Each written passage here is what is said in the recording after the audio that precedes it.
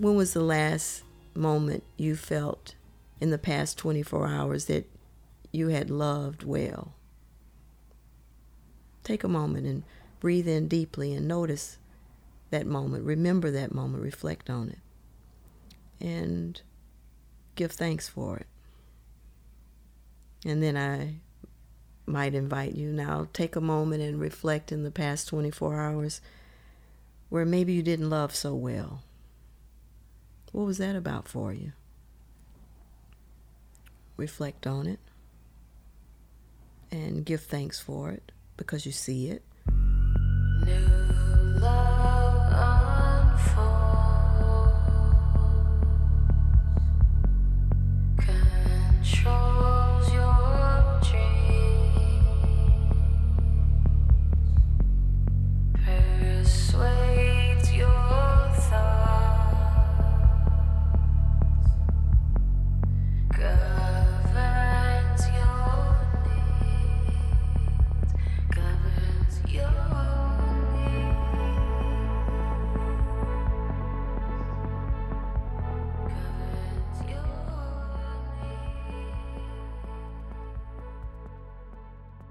Welcome to the Sacred Speaks.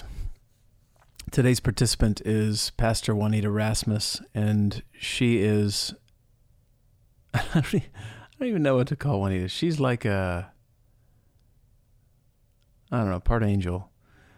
I think every one of us needs somebody in our lives that can remind us to slow down and take a breath.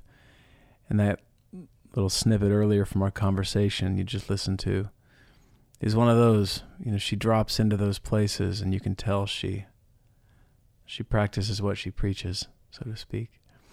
So I want to introduce you to Juanita in a second, and also, well, let me do that first. I'll just introduce you through her bio. Juanita Rasmus is a pastor, spiritual director, and contemplative with a passion for outreach to our world's most impoverished citizens. Pastor Juanita co-pastors the St. John's United Methodist Church located in downtown Houston with her husband, Rudy. In 2009, Juanita was diagnosed with kidney cancer, but she wasn't afraid. Instead, she waited to see what the lesson of the disease would bring her. Years later, Juanita and Rudy have continued their mission of bringing life to those who struggle on a daily basis, and they created a nonprofit called The Bread of Life, which has changed the landscape of downtown Houston, providing an array of services to families in peril and homeless individuals. The project also distributes over 9 tons of fresh produce weekly to hungry families. It has been on the forefront of the HIV/AIDS prevention, providing solutions to food insufficiency, housing the homeless, and disaster relief. Today, with a focus on social impact investing, The Bread of Life owns and operates EcoLife Employment, LLC, a digital employment and staffing agency for men and women with troubled past lives, and the amazing KMAZ 102.5 FM radio station in Houston. Thanks to generous support from a collaboration of government agencies and a significant donation from Tina Beyonce and Solange Knowles, the St. John's downtown campus includes the Knowles Temenos Apartments, a 43-unit single-room occupancy development designed to provide permanent living accommodations for formerly homeless men and women. Temenos CDC portfolio also includes an 80-unit apartment community to meet the growing need for permanent supportive housing for the previously homeless in Houston, Texas, and a 15-unit apartment project for chronic inebriates and the most vulnerable homeless individuals in the Houston community. 18 years ago, Kelly Rowland teamed up with Beyonce and Tina Knowles to build the Knowles Rowland Center for Youth, where community empowerment activities for the young and old take place every week. The facility, several years back, was serving as a base for operations for Hurricane Harvey relief efforts. So if it seems like Juanita and her husband Rudy have been involved in, just say it, they get their hands involved in everything where people are in need. They are a gift for Houston and the world. I suggest you go look them up. The website for the church is St. John's, STJOHNS, downtown.org. And the Bread of Life is at breadoflifeinc.org, BREADOFLIFEINC.org. You can listen to a conversation that I had with Rudy back a while ago in episode 30. And here is episode 40 with Juanita. Music today. The theme music for the podcast is from Modern Nations. Get them at modernnationsmusic.com. And today I'm using two selections from Todd Pipes. And I've got a link to his iTunes account, or his iTunes page at the iTunes store. The two albums, you just heard a selection from A River off Taurus Petals from 2005.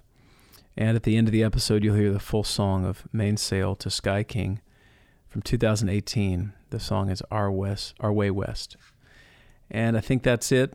And other than like the Sacred Speaks on Twitter, Instagram, or Facebook. And of course, I think I said something in the episode, but Rudy and Juanita just celebrated their 34th wedding anniversary. So congratulations to you both. Juanita, thank you for your time. This was as we agreed, a life-giving conversation.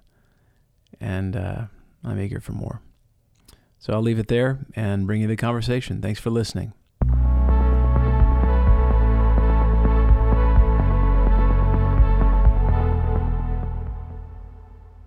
Juanita. Hey. Hi. Hi, John. Thanks for having me. I'm stoked. You've been on my mind for a long time, and now our lives are intersecting in these really cool ways. I was really excited. I may have reached out to you. I mean, gosh, it's been like 3-4 months ago, and you were deep in writing, and you were wise enough to say that you can't take on anything else right now until a later date. Yeah. How's that going for you? Well, it's a long-earned wisdom, you might say. Oh, boy. It sure is, isn't it? Writing is a pretty arduous task. It is. So your writing is a memoir. Yes. And we've got a lot of ground to cover, even in our little preliminary conversation. You were talking about mysticism and contemplative and socially engaged spirituality. Exactly. Which is the life you've been living for a long time now. And so in order to help, as I say to everybody, you put a mic in front of somebody's face, you get to learn them in a new way. Sure. And so I'll get to know you in a new way and get to know you. I'm very excited. Might be scary, but we'll hold on for the ride. You know what? We'll hold on to each other if we need to. I'm fine with that. I'm here. If I start, looking over and extend my hand, we can just hold hands. I'll just grab it, okay? Believe me, I don't have any problem with that. See, Rudy said the same thing, that I'm a hugger. I said, I'm a hugger too, man. Yeah. And I like that y'all are huggers. They're important. I agree. Y'all are really doing something fantastic here in town and all over the place. So let's go in. Where does all this begin for you? Because we're talking about religion, spirituality, contemplation. You were just talking to my friend Shannon about mind-body medicine. Yeah. You've got a lot going on. Yeah. So you're engaged in a number of ways, and I'm sure you wear a lot of different hats. And of course, we're going to talk about the religious and the spiritual question, but just also who you are. Where does all this begin for you? Well, I have to begin at the beginning, I guess, okay? Juanita, I love it. I love your style. No, I'm a native Houstonian. And if I begin at the real beginning, it would start with a 13-year-old girl and a 14-year-old boy who were in middle school and met each other at Vacation Bible School, and that would be my parents. And they ended up going to high school together and getting married the year after high school from Cashmere High School, which is in Fifth Ward, Houston, near Northeast suburb of downtown Houston. And it is an incredible, or at least it was an incredible community to grow up in as a kid. Mickey Leland grew up there. Kirby John Caldwell grew up there. Barbara Jordan. I don't know that she so much grew up there, but I believe at one point she might have lived in the area or something, or at least was politically active there. Mm-hmm. And there are a number, L. Franco Lee, there are a number of people who came out of Fifth Ward who have been substantial movers and shakers in the city, particularly politically. And so this was a neighborhood where, for me anyway, My grandparents had built their house. Then they built the house that I grew up in with my parents. They built 2 other properties on the physical lot that they had. And this was a grandfather who never made, at his peak, he made $9,000. And that's when he was 92 years old, still working every day. And so What was he doing? He worked for a company. Now we would call them scrap metal companies, where people bring in metal and they sell it to the company, and then that company reprocesses it or does whatever they do with it, iron and metal. And the place was on Yale Street. I remember it. It's now a Walmart on Yale Street. I remember it because you had to pass the Mrs. Baird's Bakery on Washington Avenue, and then you would turn right to take my grandfather to work the few times I got to go with my parents when they dropped him off to work. So it's been a rich history, primarily started in Fifth Ward in terms of my life. And then my father wanted an opportunity for my sister and I to have a better kind of education, and so we moved to A-Leaf. But I think for me, what was key about living in my neighborhood was that there were so many people who owned property, who owned their own homes, and not only owned their own homes, but then built what we would call rental properties, owned their property. And so I grew up seeing housing made available for people who would not have had housing otherwise. So our life, Rudy and I together, have really come full circle, because he grew up in a very similar situation with his family, seeing housing made available. And so it became natural for us in our work then to make housing a part of that. But in terms of my spiritual roots, it was a grandmother who lived next door who saw to it that every Wednesday we went to the church that was 2 blocks away to have Bible study and to be with the other young people in our neighborhood. And there we would practice singing in the choir for Sunday and that kind of thing. Then I had on my paternal grandparents' side, they also lived in the same area, but their community was called Cashmere Gardens. And so they picked us up on Sundays to take us to church. My parents at the time weren't necessarily all that engaged in Sunday worship per se. And so one grandmother took care of making sure we got some God on Wednesdays, and the other grandmother picked us up to get some God on Sundays. And so I have to give them credit and thanks. But I also have to thank my parents. My parents weren't anti-God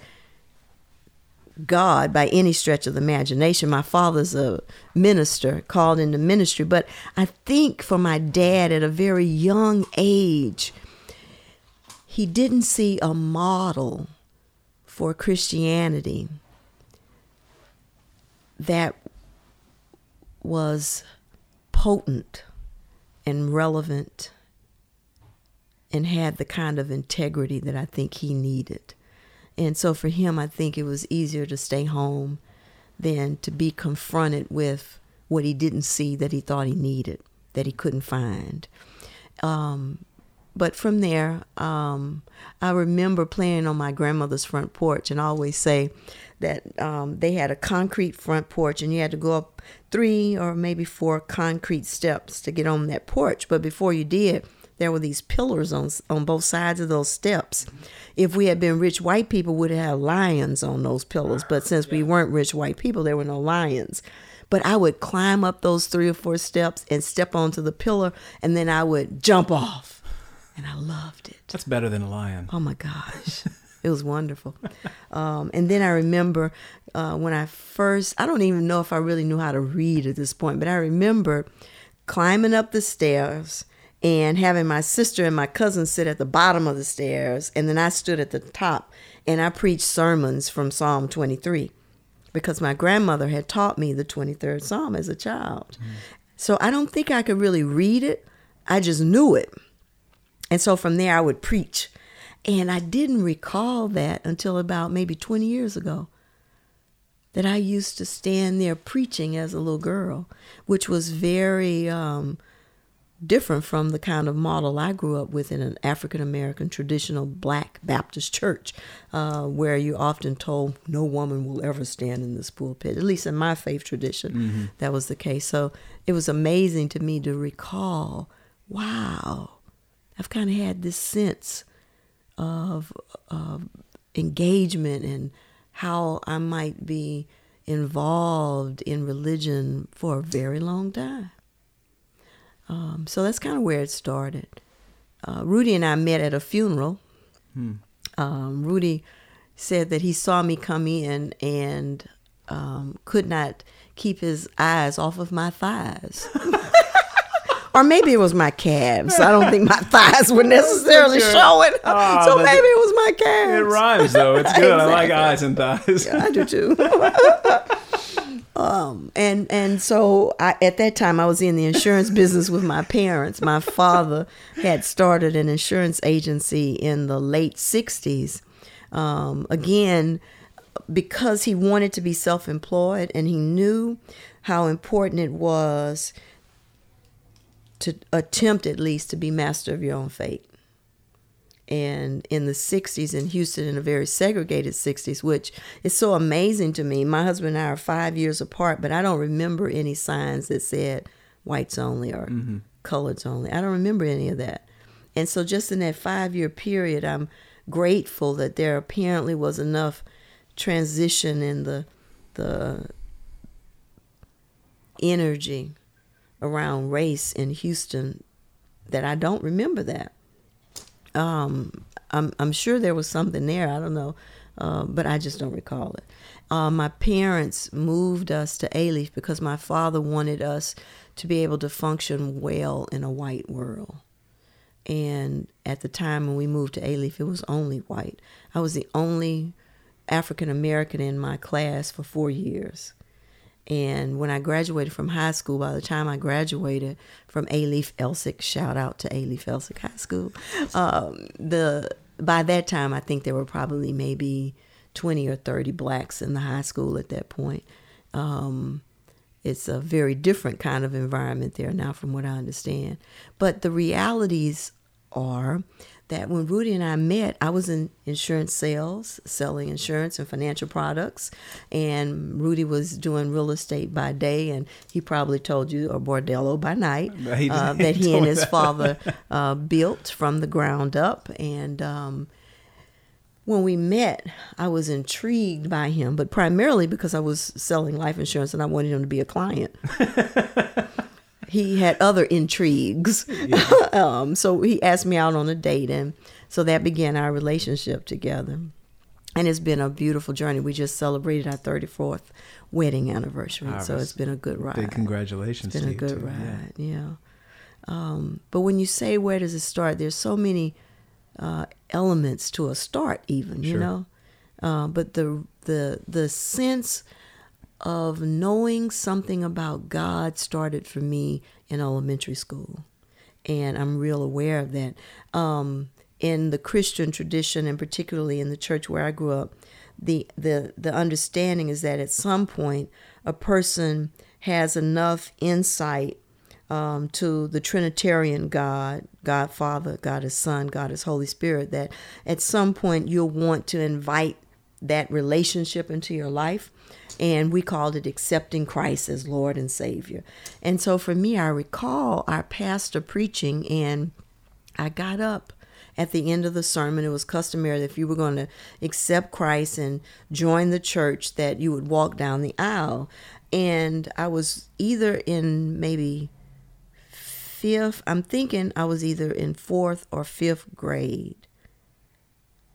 I just remember feeling compelled to walk down the aisle. I had not discussed this with my parents. I just stood up, walked down the aisle, and then when I turned around, my sister was behind me. And so I don't know what happened for her. Matter of fact, I need to ask her. Was she just following me, you know? Sometimes she did that, and I'm grateful that she trusts me enough to follow me, you know? But that was a marked beginning for me. Nothing necessarily significant happened in terms of my relationship with Christ or my understanding of what it meant to be a Christian. But I do know that when I moved to A-Leaf, I met a couple people who turned me on to some incredible reading by Watchman Nee. And I don't know if you're familiar with Watchman Nee. He's written, he was a gentleman who lived in some part of China. I don't remember where. But he had come into relationship with Christ and began to evangelize in China and wrote just tremendous books. One is called The Spirituality of Man. There was just a variety of other books. But anyway, this young woman who was in school with me, Tammy Stringfellow, I'll always remember.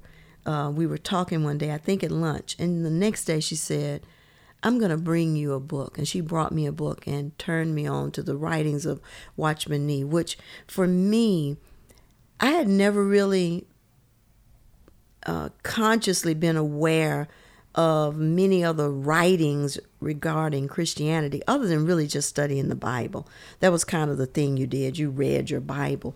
But here she was introducing me to these writings that were about this man's experience and what he was learning about growing in relationship with Christ and what it meant to have a life that was about cultivating the spiritual aspect of one's being, not just the identity and how you're presented in the world.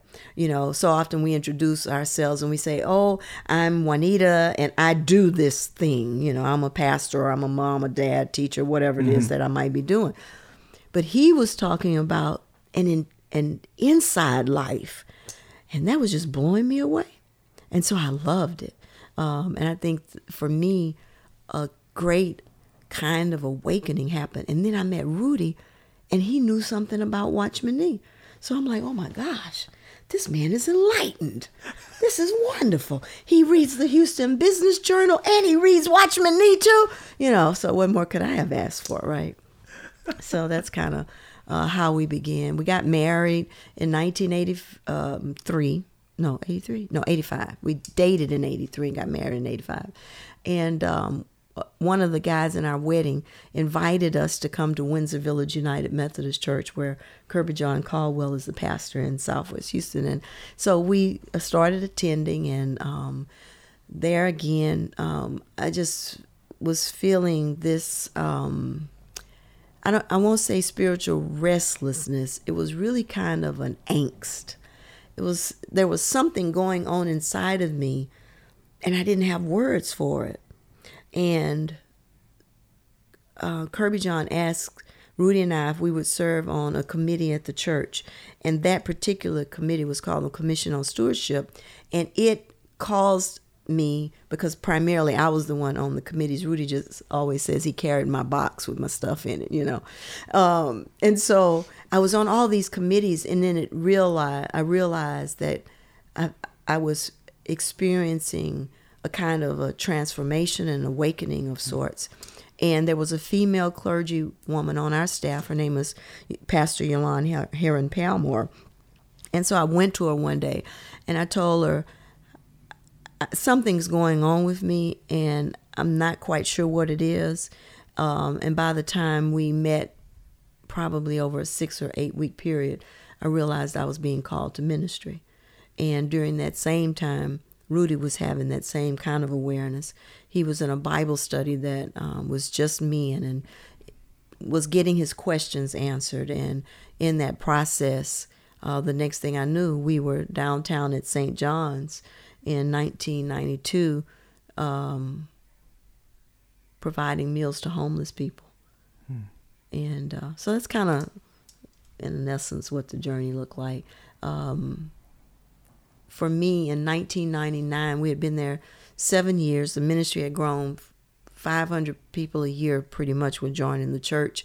We were serving thousands of meals weekly to the homeless community in and around downtown Houston. We knew very clearly that we were called to an urban church. We thought it was the urban church near our house. I mean, that's kind of convenient, you know, but it wasn't. Needless to say, we get downtown, and we knew we were supposed to be there.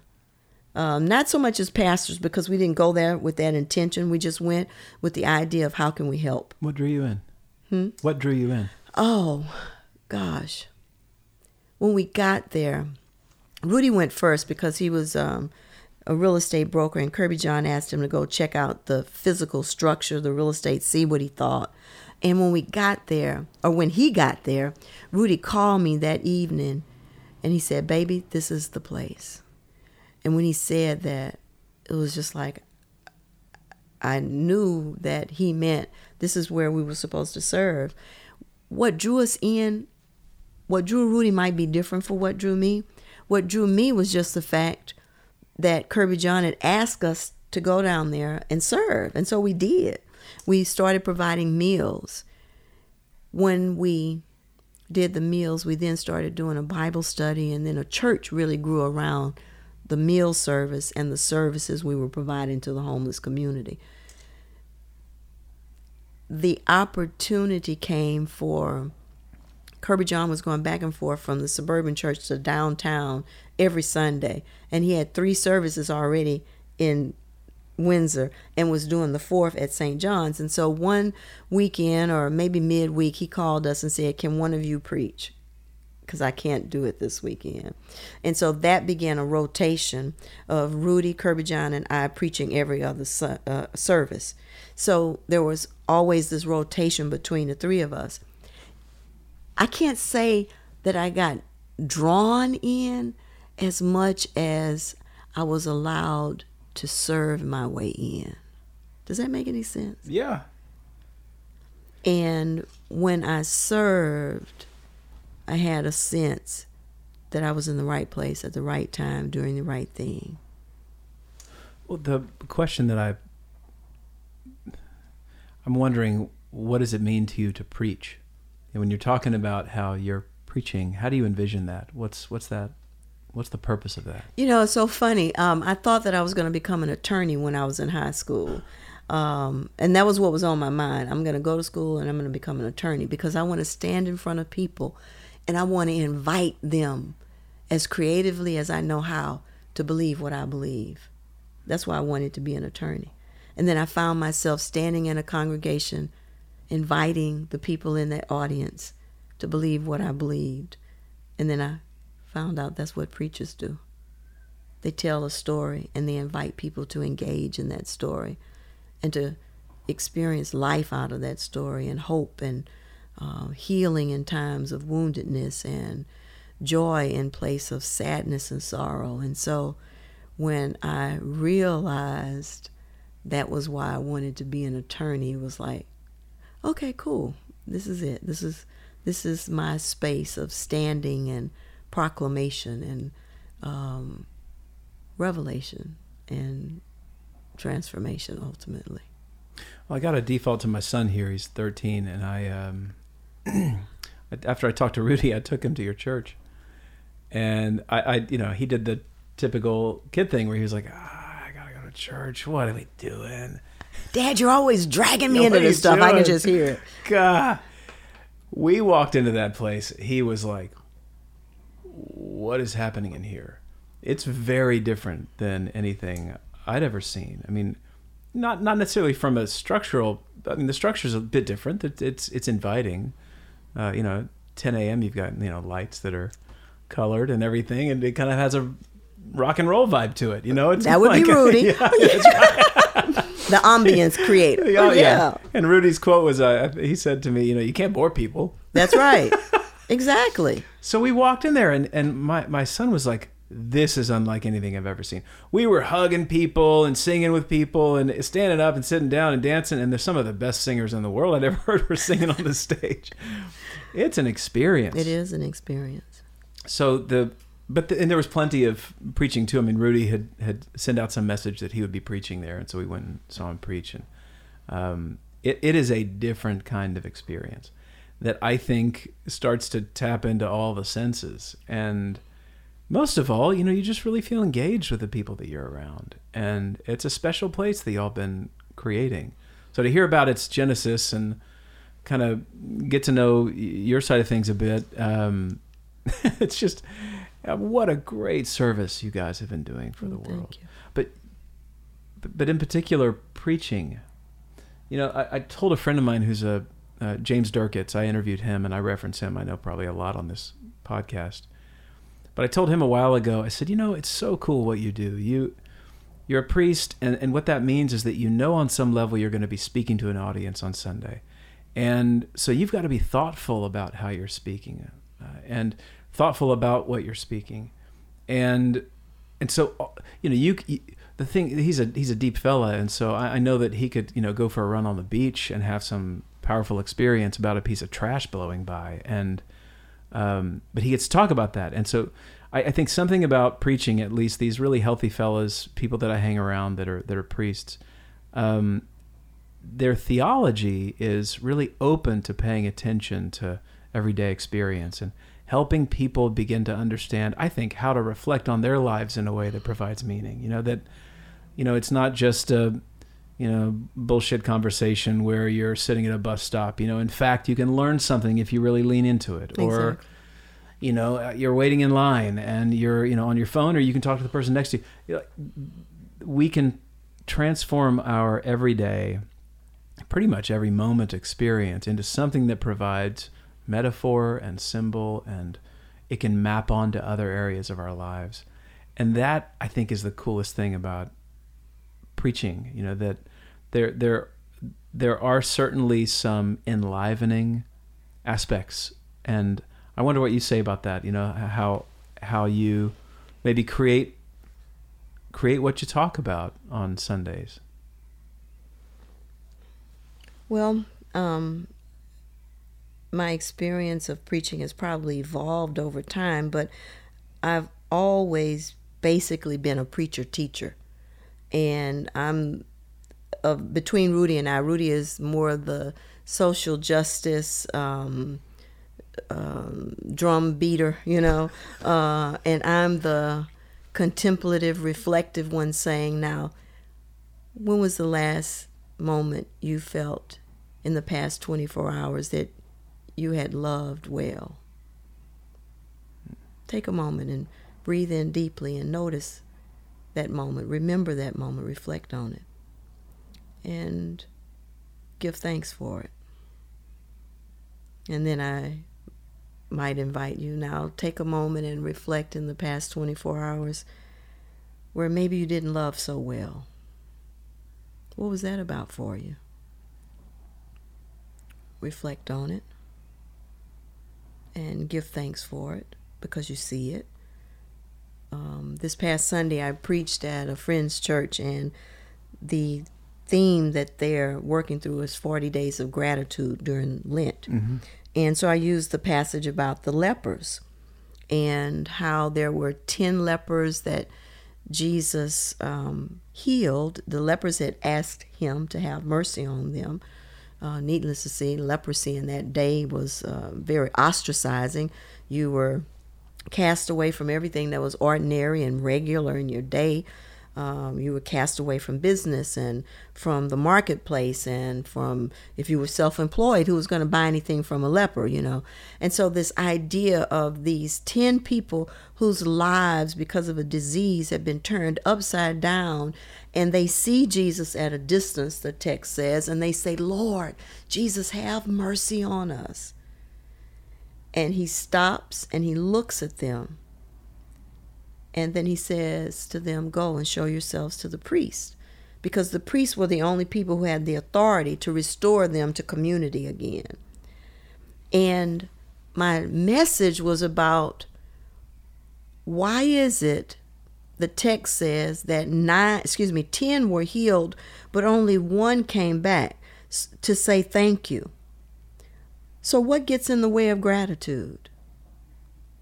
What gets in the way of our capacity to acknowledge unmerited favor from another? What gets in the way of us being able to acknowledge our benefactors? and to acknowledge our benefits. And so I talked about 4 things. I don't even know if I can remember them all now, but one of them is boredom. We are so materialistic. We have so much stuff happening in our lives that often we don't stop and pay attention and engage with the simple ways that life is showing up for us as gift, or that people are showing up as gift in our lives. And so we're kind of on to the remote control. Next. Oh, I know what that story's about. Next. I know what that's going to do. I know who he is. I know who she is. We make all these kind of assumptions, and we just kind of treat life out of a space of boredom. And then the other point I made was about narcissism. How we get to a point where we say, well, I've achieved all this. This is owed to me. And so when we live out of that kind of space, then we don't pay attention to the fact that Jesus just restored our lives so that we can get on with it, And so when I preach and share, I am always trying to invite people to pay attention to your life. That's where the mystery is. That's where I heard somebody say this morning, I was listening to a tape of a woman. Her name is Agnes Sanford. This tape was probably done in the 1960s. She was married to an Episcopal priest, and she had a ministry of healing. And she said, pay attention to the mystery and the magical. And she said, now I know I might not should use that word magical, but that was the word that was available to her in that moment. And I say, yeah, pay attention to the mystery and the magical. Mm-hmm. If I stand and preach and it's just information, then you might leave out informed. My prayer is that you'll also get inspiration, something that will move in your spirit, that will cause you to awaken to a new way. Even if that idea of awakening is just to be a little more present to the fact that when you came to this church, the lights were different and people were hugging and there was dancing and lively music. All of that is a part of, for me, helping people to come awake out of the doldrums of ordinary life. I think the word that comes to mind is it felt restorative. Oh, that's a good word. And I think that, I felt energized and not in a way that was like, sometimes you feel almost manipulated by folks, to try to have an experience. I didn't get that at all. I had an experience, my son did too, but it was very restorative. I loved, the hugs were sustained. Yeah. It wasn't this bullshit kind of like, it was a present. Exactly. And the songs were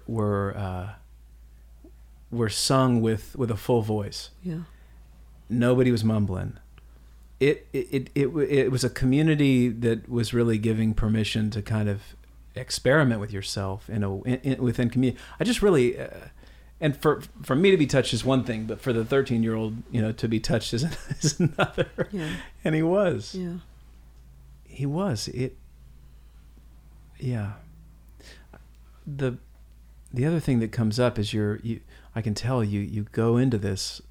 I feel it in the room with you when you started talking about preaching and kind of what's behind it. You go into this different kind of embodiment. It's interesting.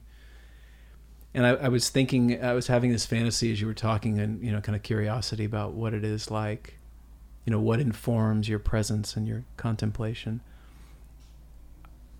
I do wonder that move for you from the Fifth Ward into A-Leaf. What was that like for you, being a black girl in a white school? Because those are big schools. Oh, yeah. Absolutely. Well, it wasn't, A-Leaf Elsick wasn't so big because I was in the first graduating class. So I was the first freshman, first sophomore. So my, that was cohort, tiny then, yeah. we were all together in that Right. regard. One of the things that's so neat about my parents is that when I was a little girl, my father had a stereo system in the living room, and he wired a speaker into our bedroom and into his bedroom, so that he could play Earl Nightingale LPs while we slept. And those LPs were things like Think and Grow Rich by Napoleon Hill. I'm trying to remember some of the others. You would think I would know them very well. They're just not coming to me right now. But my father and my mother, because they did it in agreement, were aware that my sister and I were going to be living in a white world. And so he did his best to help prepare us for that. So often I was remembering, my daughters went to high school at Lamar High School on Westheimer. Across the street, there's a Baskin Robbins ice cream. I know it. When I was a little girl in Fifth Ward, my daddy would take my sister and I every now and then to that Baskin Robbins. That's in the middle of River Oaks. We were always the only black kids, black family, in that Baskin Robbins when my dad took us. When my dad took us, he could have bought a gallon of ice cream for what he probably paid for a scoop for my sister and I in ice cream cones. But my father and my mother were conscious of trying to help us to feel comfortable in a world where people were probably not going to look like us as we matriculated into education and moved out into the workplace, because my dad wasn't raising us to be ordinary, but to tap into whatever in us might be extraordinary. And in that way, we were constantly in places where there were white people and there weren't any other blacks. I remember there was a hotel called the Dunphy's Royal Coach Inn on Southwest Freeway. It's a car dealership there now. But it was this castle of a hotel. And when you walked in, the attendants, the valet, had on like uniforms that looked like English soldier uniforms to me as a little kid. And we went there for an Easter brunch. And that brunch cost my parents a fortune. But I'll always remember this ice sculpture that was about 8 or 10 feet tall in the middle of this buffet table, and seeing all these different kinds of foods, some of which I was aware of, some of which I wasn't, and being able to have the opportunity to eat from this table where there are people in this room who don't look like me, certainly didn't come from my neighborhood. And for me, that probably did more for me than anything to show me what the kingdom of God looks like. That everybody is welcome at the table.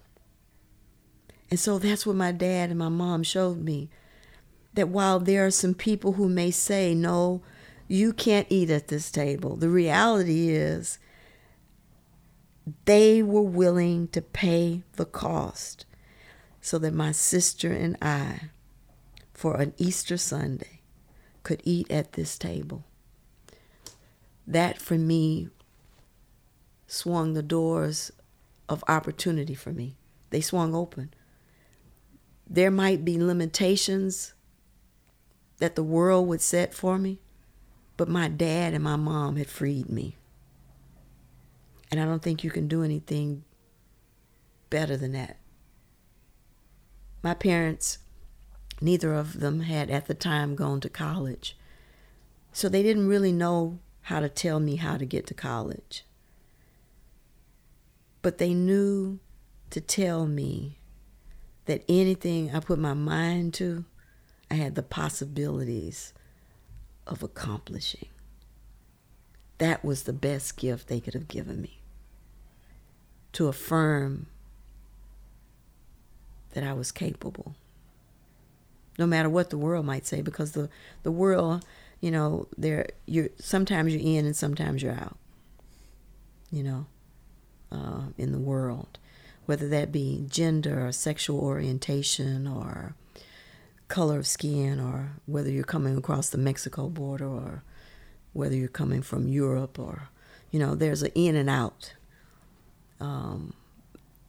You know, you can be fashionably black, and then all of a sudden you're not fashionably black anymore, you know. But what my parents did for me was to say,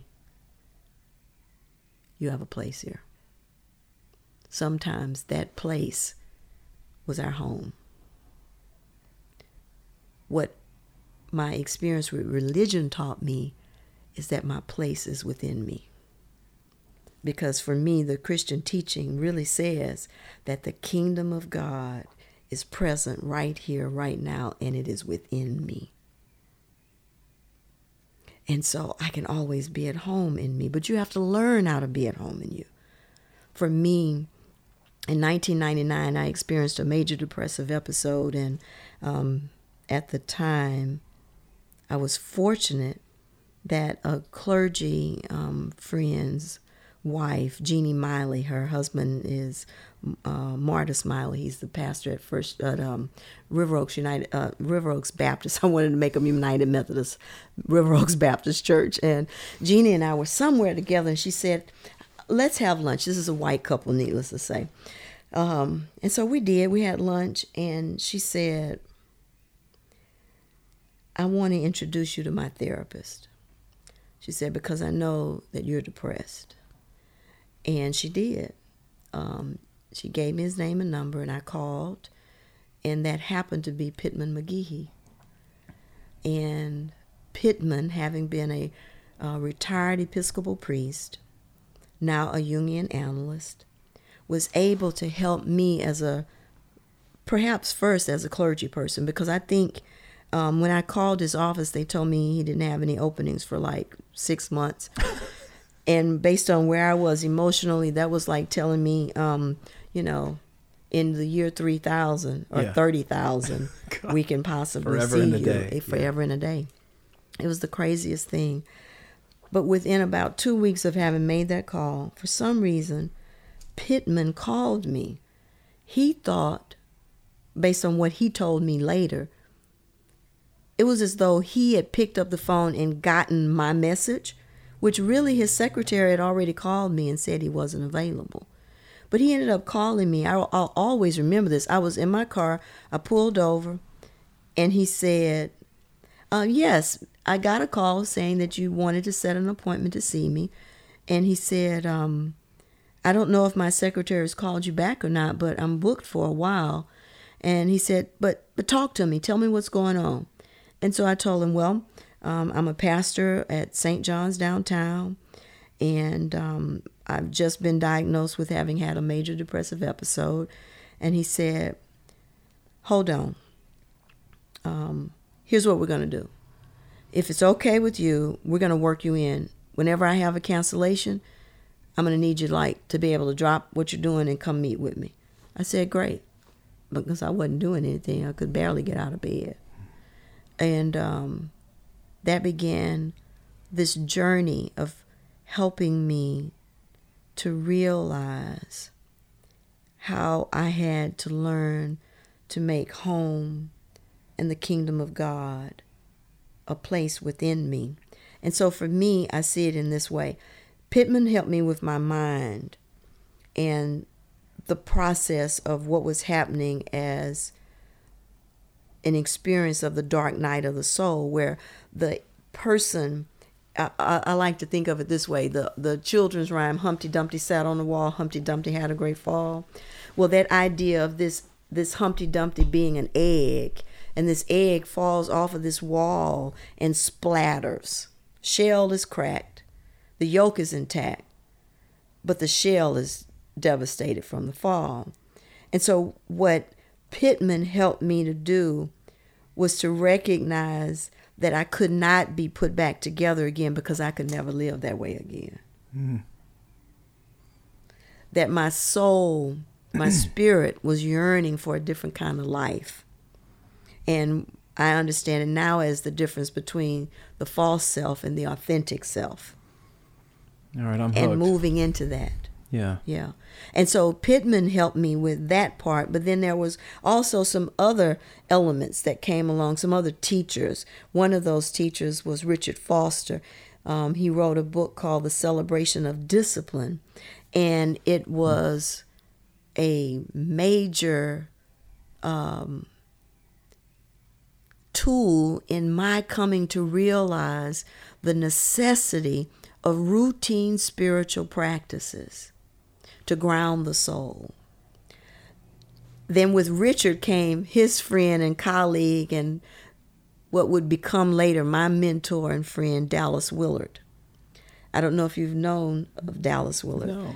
Dallas Willard, for me, helped me to understand the necessity of thinking through what it meant to be a Christian.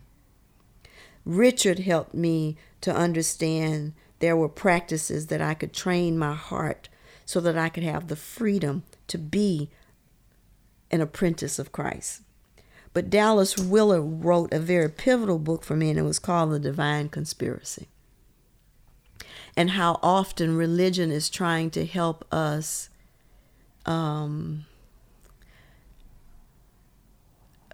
I don't want to say religion. I don't want to put it that way.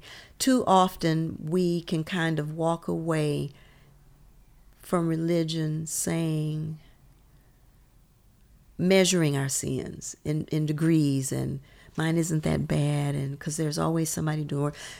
Dallas shattered that notion, and he invited us to take a look at what it means to intentionally train the mind so that we could do the things that as a believer in Christ that Jesus said we could do, like turn the other cheek. How do you train yourself to do that? Well, there's a way to train yourself to do that. One of those ways is by understanding that it's possible. That's number one. Because so easily we want to say, oh no, I'm not going to let anybody hit me twice. No. But to begin to look at what it really means to allow ourselves to be yielded to both the very rational teachings of Christ as well as the very mystical teachings of Christ. And so Dallas Willard is a philosopher, was a philosopher. He passed away a few years ago. But I always said, Richard opened my heart in ways that I didn't know, because the spiritual practices are like doing yoga and Tai Chi for the heart, to realize you have a greater capacity to love and to be loved than you could have ever imagined. And then Dallas always challenged my thinking so that I began to think differently about what does it mean to say that I follow Christ. If I'm saying that I'm an apprentice of Jesus and my life looks nothing like his. And when I say looks nothing like his, when you can't have some of the same expectations from me that you would have of Christ, then I really have to pay attention to what is my life really saying? What is my life really looking like? And so between Pittman, Richard, and Dallas, I was in for a heck of a transformation, reorientation, disintegration, consolation, desolation. I was on a ride.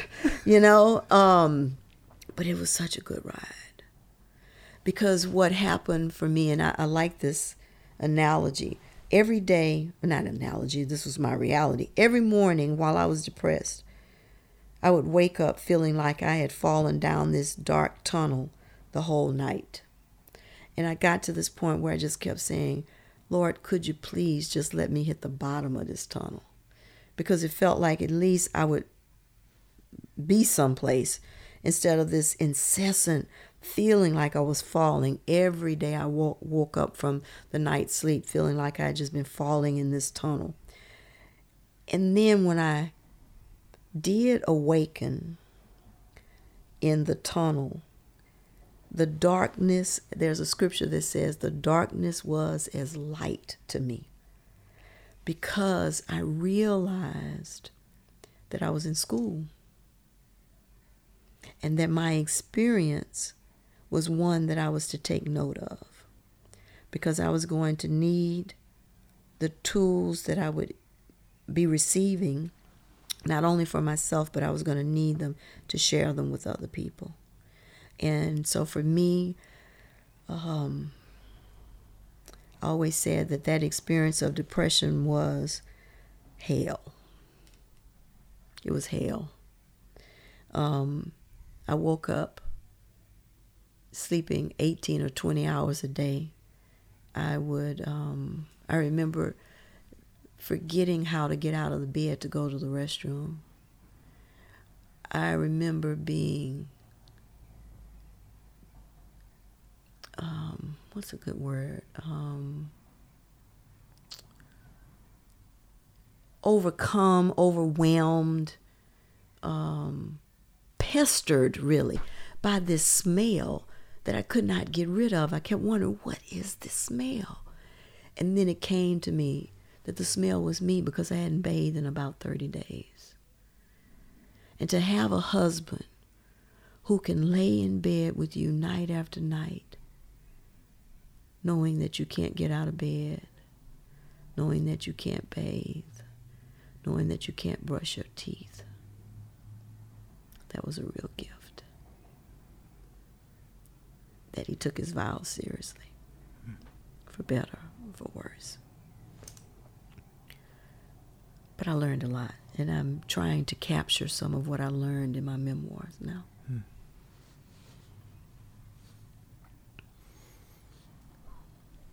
How did that start?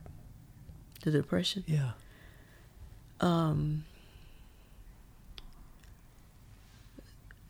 So it felt as though it happened in one day. It was August the 27th, 1999. I'd gotten up, prepared breakfast for our family, because our life was so busy as pastors of a growing congregation that the one meal I was sure we would always have together was breakfast. So I always tried to make it fun and make it special. You know, we'd have candlelight breakfasts and heart-shaped pancakes, and it wasn't Valentine's Day, you know. So I tried to make breakfast special for us. And so that morning I got up and I prepared breakfast. I called Rudy and the girls in, and we ate breakfast. And when we finished, Rudy said, "Do you want me to take the girls to school this morning?" And I said, "Sure," because normally I took the girls to school. So that particular morning, he offered that, and I said, "Great. That way I can put my makeup on in the bathroom mirror instead of the rearview mirror." And so I kissed them all goodbye, and they left. Well, I went into the bathroom, and I started putting on mascara, and all of a sudden I felt deathly ill. It was as though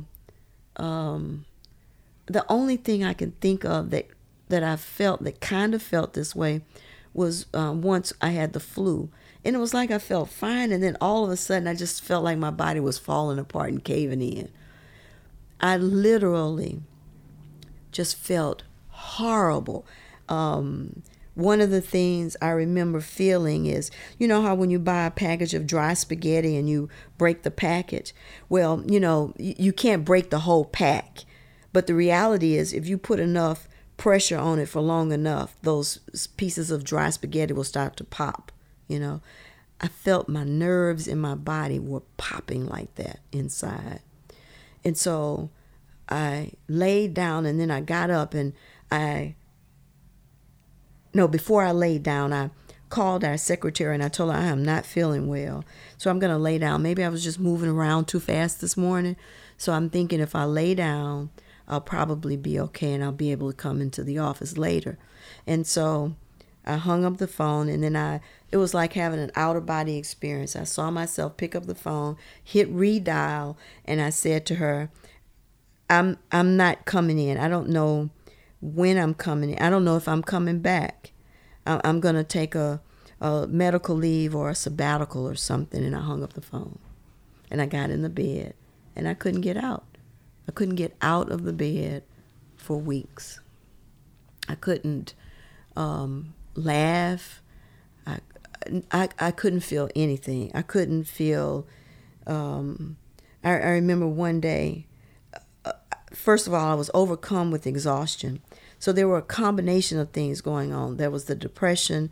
There was this exhaustion because I come to realize that with the work we were doing with the homeless, Rudy and I did not know how to take care of ourselves for the kind of mental and emotional stress that comes with working with people who are hurting, people who have problems that you can't fix. And for me, being a fixer in recovery, not at that point, I didn't know I was a fixer who needed recovery. So I was experiencing compassion fatigue, and just life caved in on me on that particular day. And it seemed like years, but as I looked through my journals, it was probably more like 6 months before I could really, with therapy and medication and rest, really try to get back on my feet. And when I say get back on my feet, I mean being able to get up out of the bedroom and go sit in the den. That was getting back on my feet. So it was a really challenging experience. And for the longest, I didn't think I was going to come back into ministry, because I had this sense that something about the work we did was too much for me. Thanks to Pittman, one day particularly, I had been seeing him for a while at that point, and Pittman said something to me. And since then, he and I have talked about it. I told him it devastated me when he said it. He said, "You're going to have to live with this for the rest of your life." And when he said that, I thought he meant that I was going to have to live in that state for the rest of my life. That's what I heard him to say. That wasn't what he was saying. What he was saying to me was that the lessons that I was learning about how to care for my soul, I would live with for the rest of my life so that I could live. So that I could live. I would need to take those lessons wholeheartedly so that I would be able to live the rest of my life. And he was right. I was angry when he said that. Did you tell him that? I did. And I didn't tell him that day. I told him much later. And the way I came to tell him was because I decided I didn't want to see him anymore. And I went and found another therapist. And when I told her what happened, she made me go back to Pittman and tell him what happened so that we would leave in a way that was good. And it still took me time to get through it, but I did. I went back to him and I told him, I think I need something different in therapy from this point on. And when you said this, I felt as though I was being condemned to stay in this mind-body state for the rest of my life. We've talked about it very recently, like within the past year. And matter of fact, he saw me at the Jung Center and he said, we did talk about that, didn't we? Now, I haven't talked to him about this in years. And I said, yeah, we did. He said, so we're good, right? I said, oh, we're very good. Okay. But when you don't live a reflective life, you take words at face value. And you can condemn yourself. You can condemn other people. And so one of the things that Richard Foster has brought into my life are the tools for reflection. And those tools, oh my God, they are so powerful, because you and I both know that a moment of joy and I'll say ecstasy, a moment of gentle kindness does something in the brain. It releases endorphins and all kinds of feel-good chemicals. It lays down things in the tracts of the brain. And when we reflect on those incredible moments, it redoes that. It re-uploads us with those feel-good emotions and with those that sense of well-being. But likewise, when it's been a negative thing, it downloads that again too, so that we feel that sadness all over again. We feel that darkness all over again. And so for me, engaging in the exercise of reflection and other kinds of spiritual practices like meditation and Lectio Divina and the Examen and just so many other practices that the current church isn't talking about enough, that is what empowers people to come into places of healing. When you give a person breathing space and when you invite them to reflect. Now, what did Pittman say? Pittman said, you're going to have to live with this for the rest of your life. What Pittman said and what I heard in that moment were two different things. What I heard was, you are condemned to be in this condition for the rest of your life. What Pittman said was, the tools that you're learning, these are going to be your resources. These will empower you for the way that you're going to live for the rest of your life. So you take good notes. You're in school. It's hard to do when you can't get out of bed. It is. But once I began to get a little clearer in my thinking, then I could start to take notes. And so I did. I tried to write down reflections and tried to pay attention to things that, but God is so good. Oh my God. I remember one day I was in my bedroom and the Lord said, get up and go sit in the den. And I'm thinking to myself, go sit in the den? You want me to drag my body, which felt like it weighed about 500 pounds, And so I go and sit in the den and I'm looking out the window and I'm like, okay, God, why am I sitting here looking out the window? And the Spirit said, keep watching. So I'm sitting there. We had a chicken that belonged to our neighborhood. Now, we live in a subdivision, but we live near a part of the city called Acres Home. And in Acres Homes, people have chickens and horses and all kinds of good stuff. And so this chicken, which I found out later was actually a hen, not a rooster, which I thought it was a rooster, but that tells you how much I knew about chickens. So this hen is sitting in our backyard on the fence. And out of the corner of my eye, I catch something moving, and it's a squirrel. And so the chicken is standing on, let's say, the west side of the fence. The squirrel is on the south side, and the squirrel is running, and stops about a foot in front of the chicken, right? And it's a standoff between the chicken and the hen. Between the chicken and the squirrel. And the squirrel is wagging his tail and looking at the hen, and the hen isn't moving. She's just sitting there looking at him like, I dare you, right? And they're in this standoff. Then all of a sudden, I notice the squirrel jumps up into the tree that was hanging over them and climbs in the tree, then gets on top of the electrical wires that are outside and finishes his journey or her journey on those wires.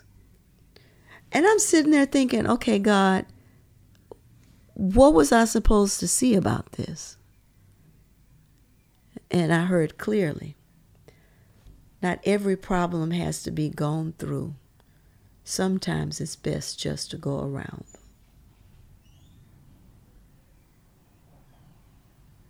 And so God used nature in that space where I couldn't read. I couldn't process to think, to read. I remember telling somebody that the letters could have been boxcar big. And I couldn't read because my mind was just that shut down. But when God showed me this picture of these two animals and how the squirrel, when you saw the size of the squirrel to the size of the hen, you knew the squirrel wasn't going to win. And to think that that squirrel was so wise to say, I'm going to take the way out and around this because I can't tackle this. And I thought, oh my God. How many times have I taken on some notion, some thought, some idea, that I could fix everything, that I could make things okay for people. When that wasn't even my work to do. But as a fixer in recovery, you often think you can fix stuff for people. And sometimes you may be able to give them a tool, but the real work usually has to be done by the person. And so that was one of my first lessons.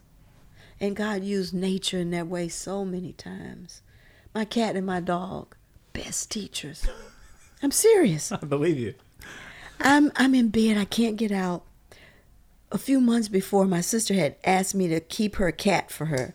What was supposed to be a short-term thing became a long-term thing.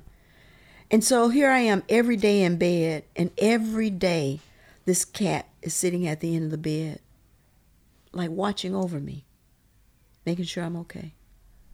And then my dog taught me that I had not cultivated the fine gift, the fine practice of playing by myself. Mm. And my dog taught me how to play by myself. My cat taught me how to ask for what you need. These are lessons that you would think most people would know this, but I didn't know this. I didn't know how to ask for what I needed when I needed help. Because as many Americans rooted in a Puritan society, we tend to think asking for help is a sign of weakness. So surely I must be able to tackle this chicken on the fence by myself. Surely I can overcome this obstacle by myself, you know? And so I learned so many basic things about life. The need to ask for help. The need to learn to play by myself. Because as a child, I didn't play a lot. I played at being an adult.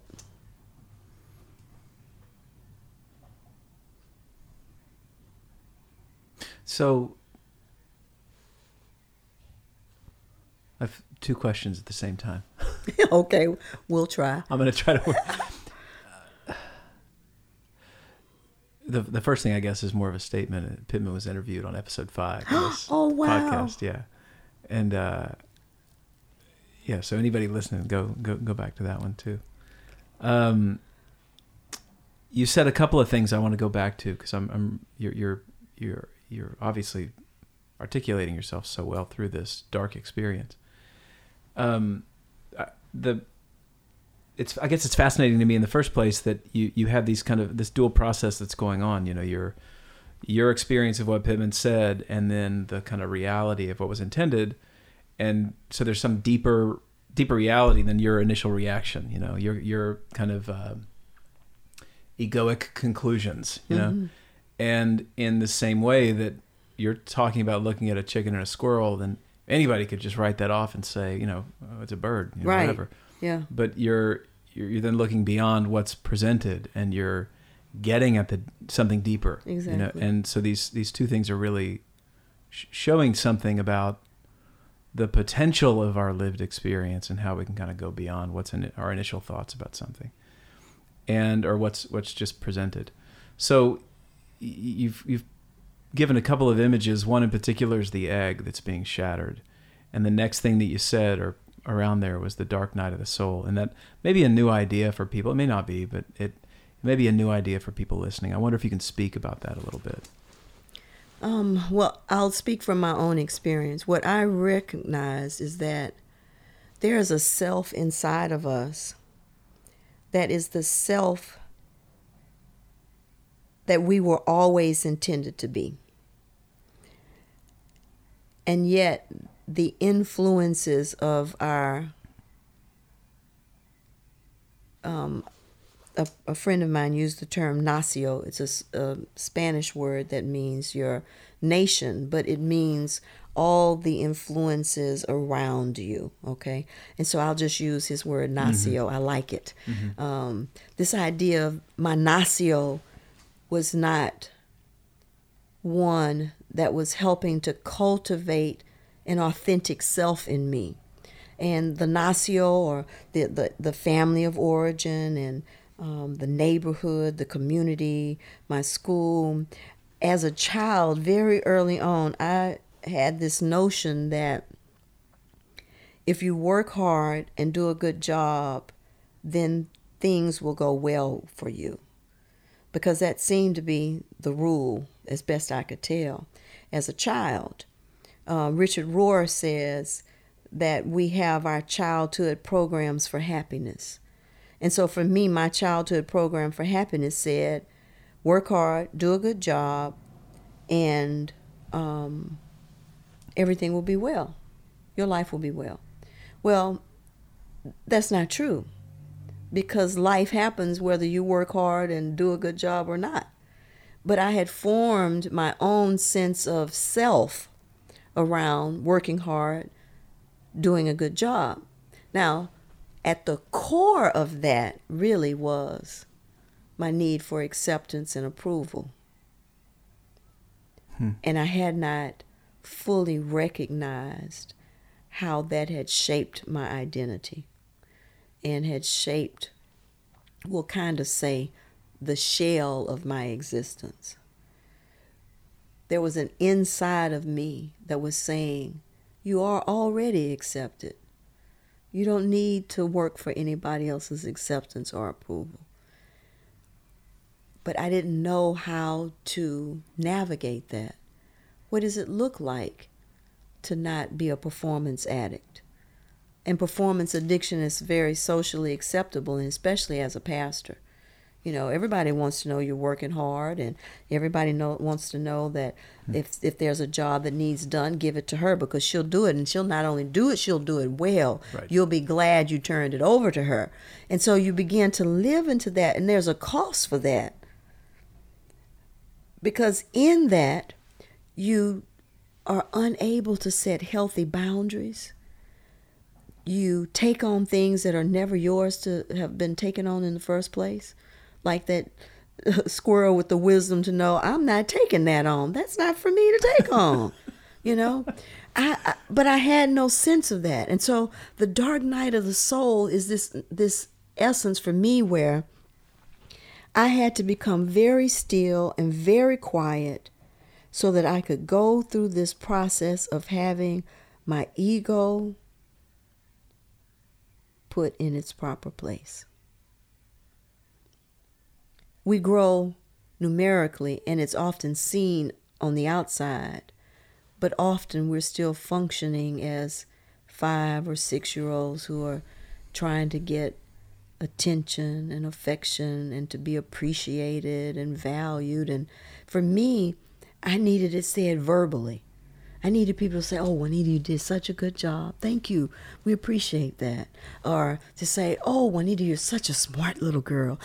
I craved that with such a vengeance that I almost turned my marriage upside down because my husband did not praise me. But he didn't know that that was my addiction. And neither did I until this crash came. And so what the crash did was to reveal the places in me that needed a deep healing, and to reveal the places in me, in my soul, that needed tending. See, it wasn't just healing that was needed. There was some tending, some care that had to be done. And the spiritual practices helped me to tend my soul and to learn to care for my soul. And especially in light of the kind of work we do where compassion is needed and where it's important to be able to know one's limitations, and where it's important to not need anybody to affirm you. When you're working with hurting people, they're not really capable of making sure your affirmation tank is filled. That's work you have to do. So for me, the dark night is really about a person being able to come into their authentic self, an awareness of the authentic self. And it usually starts with a shattering of some kind of the self that one believes one to be. How long did it, I don't know, how long was that with you when it started? Because when I read, for those listening, Juanita sent me a couple of chapters of her forthcoming book, and the thing that stuck out to me was the way you kind of wrote about your first smile. That really resonated. Oh my goodness. I will always remember that day. At that point, I was ready. I was able to drive the girls to school, but I still hadn't gone back to work yet. And so I was taking the girls to school, and we were in this hideous green minivan that my husband had purchased for me. He and the girls had gone shopping to buy something, and I think as I look back on it, they wanted the old happy Juanita back. And so they thought, we'll go buy her a van, a swagger wagon, and it was olive green. Anyway, that's beside the point. So we're in the van. We're headed to the school, and we always had this particular radio station on, local station, primarily plays contemporary music, pop stuff, soul, and there's this particular DJ on the show, and his name is Funky Larry Jones. And so my radio was always on that station. I never changed it. And in the morning when I would take the girls to school, there was always this crazy banter. They had this funny stuff they'd be talking about every morning. So it would always give the girls and I a laugh on the way to school. And it was the kind of humor that a mom and her kids could share. And, so it was always life-giving. But I realized this particular morning, we're driving down the street, and Funky Larry Jones said something that was funny. And I just kind of smiled. And when I smiled, it wasn't even a full kind of smile.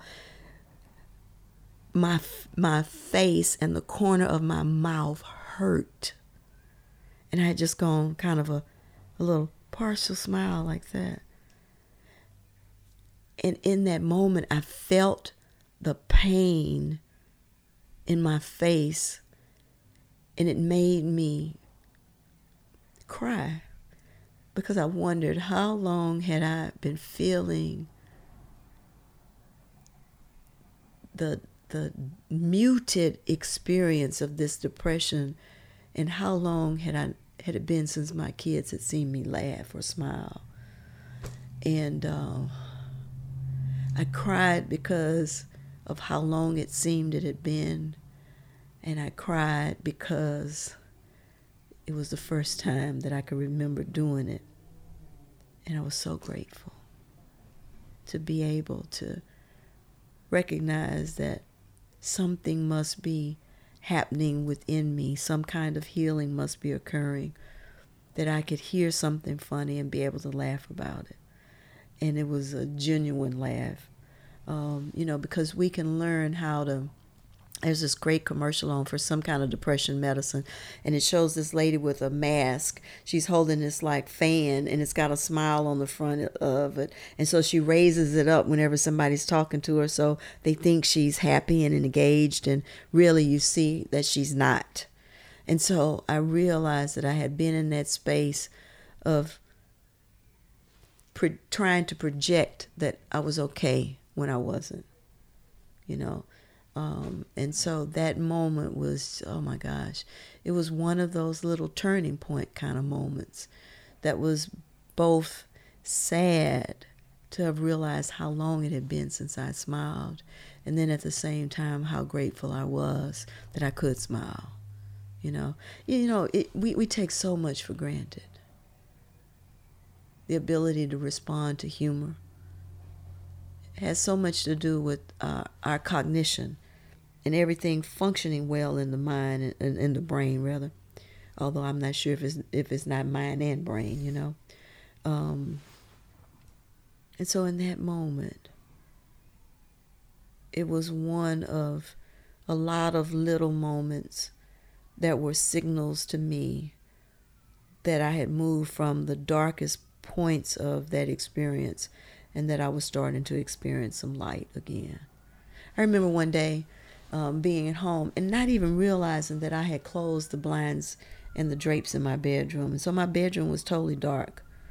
And I, for some reason, got up and went to the front door and opened the door. And during this entire depression, I couldn't feel stuff. I couldn't feel Like if there was a breeze, I couldn't feel the breeze. If the sun was shining, I couldn't feel the sun shining. And that particular day, for some reason, I walked outside and I literally felt the sun on my face and on my body. And it was a divine moment. It was like knowing that I was going to be okay. That I wasn't going to die like this. That something was starting to take hold, that was helping to create new life in me. And that was wild. That was wildly beautiful. Yeah. That was good. Well, you said something else earlier too, because it's weird. I'm assuming you're having these experiences of walking to the other room and then seeing the chicken and the squirrel. You're also following this voice, and I noticed you said that a number of times in the chapters you sent. You know, you'll say God spoke, Mm-hmm. And I'm wondering if you differentiate that voice between other voices that show up for you. I do. Yeah. Yeah.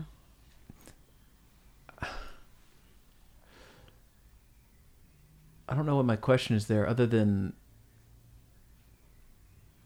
back to your idea of preaching, how do people believe, what you believe?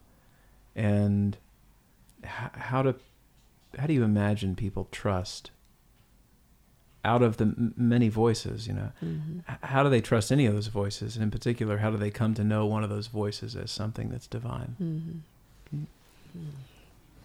And in some ways, I don't know that it's the same for everybody. Yeah. I think it's a very individual experience, because I know I have friends that for them, just as that moment in nature with me having that awareness between the squirrel and the chicken, I have a number of friends that they get their clarity in nature. Mm-hmm. I have a number of other friends who get their clarity in their creative experiences, Mm-hmm. whether that creativity is programming a computer or the creative experience of throwing pottery or abstract art, or any kind of art for that matter. Mm-hmm. I think I am a verbal person and I'm a visual person. And so I tend, my inner knowing comes verbally and it comes visually. And so I think people have to find their own way of tuning into the knowing. And I really think it can be different for different people. Are you a thinking type? I've done those Myers-Briggs and so forth, and I can't remember my letters. For some reason, I don't know why. I can tell you I'm an introvert, Mm-hmm. but I'm an introvert, my daughter says, who knows how to be on the big stage. So I know how to be present when I need to be present, but my preference and what gives me the power to be present is to be in silence and solitude a lot. Then I can be present. Right. I can't remember if I'm a thinking or judging. Do you remember what the differences was between the two? I do. It's the way that we come to kind of experience our reality. Right. And so the thinking, sensation, feeling, and intuiting. Mm-hmm. And I have a guess, but I just What would wonder. you guess? Well, I wonder if it's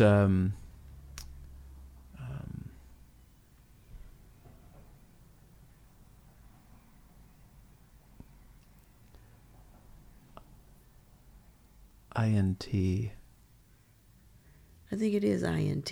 Yeah, I would probably, but and that was more the traditional. I mean, the fourth was later when Jung did, when Myers and Briggs came along. Right. And so INTP. But Yeah.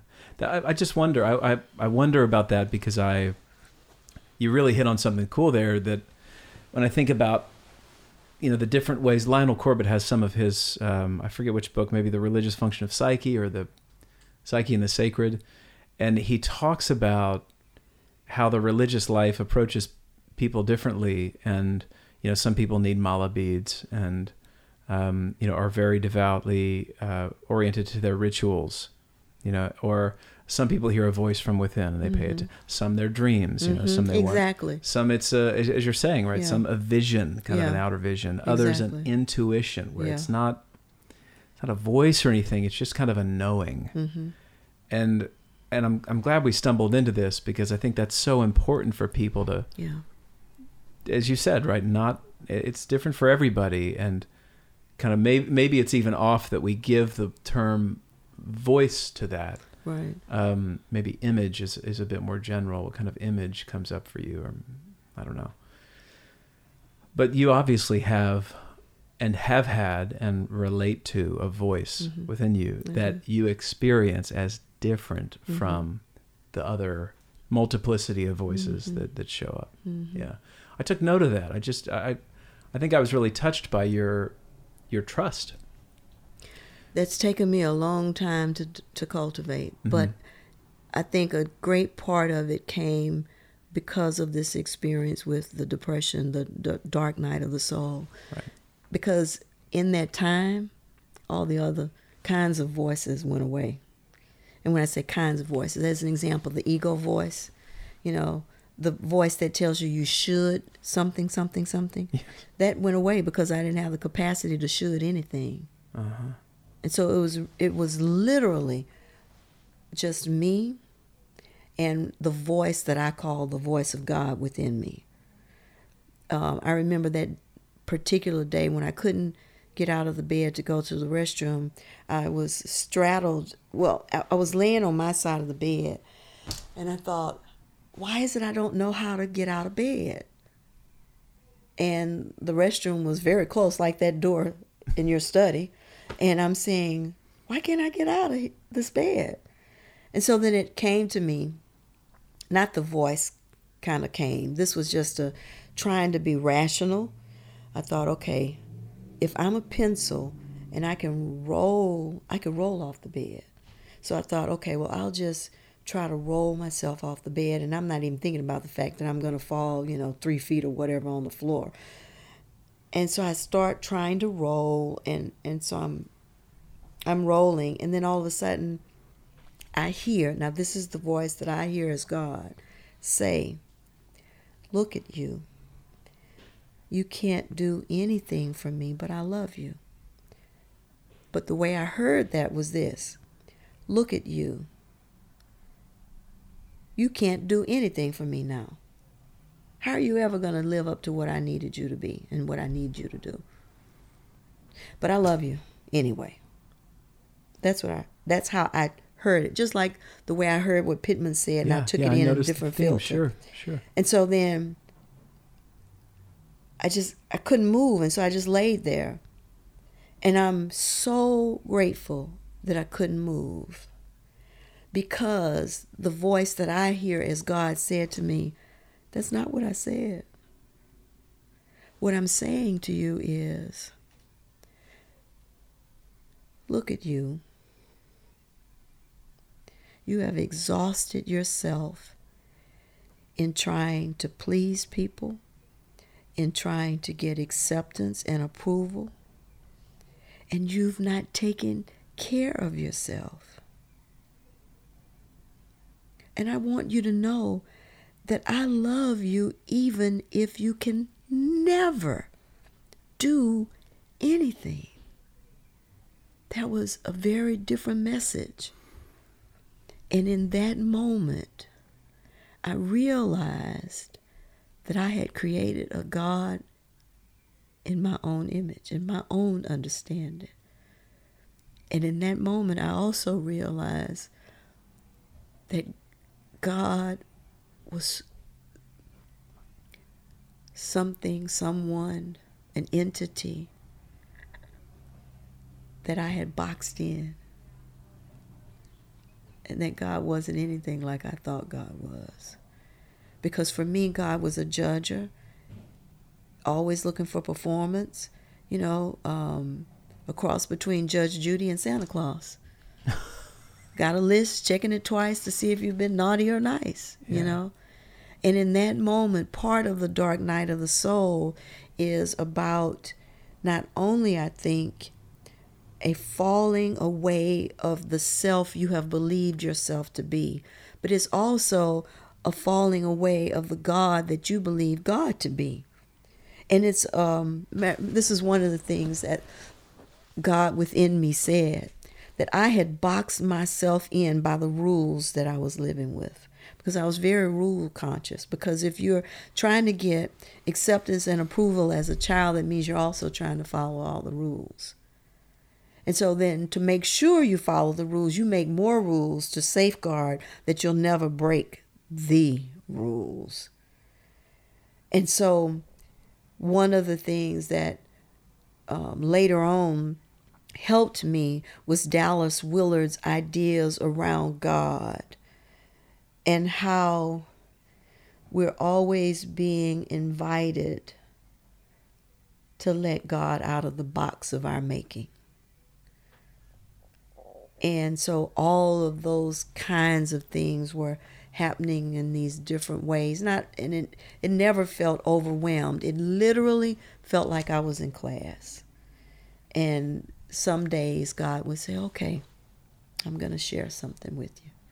And so then that's when the squirrel and the chicken show up. And then that's when I realized I hadn't smiled and what that felt like physically. And then to be able to reflect and to be grateful for the pain in my face that I felt because I smiled. And so I just tried to pay attention and take good notes.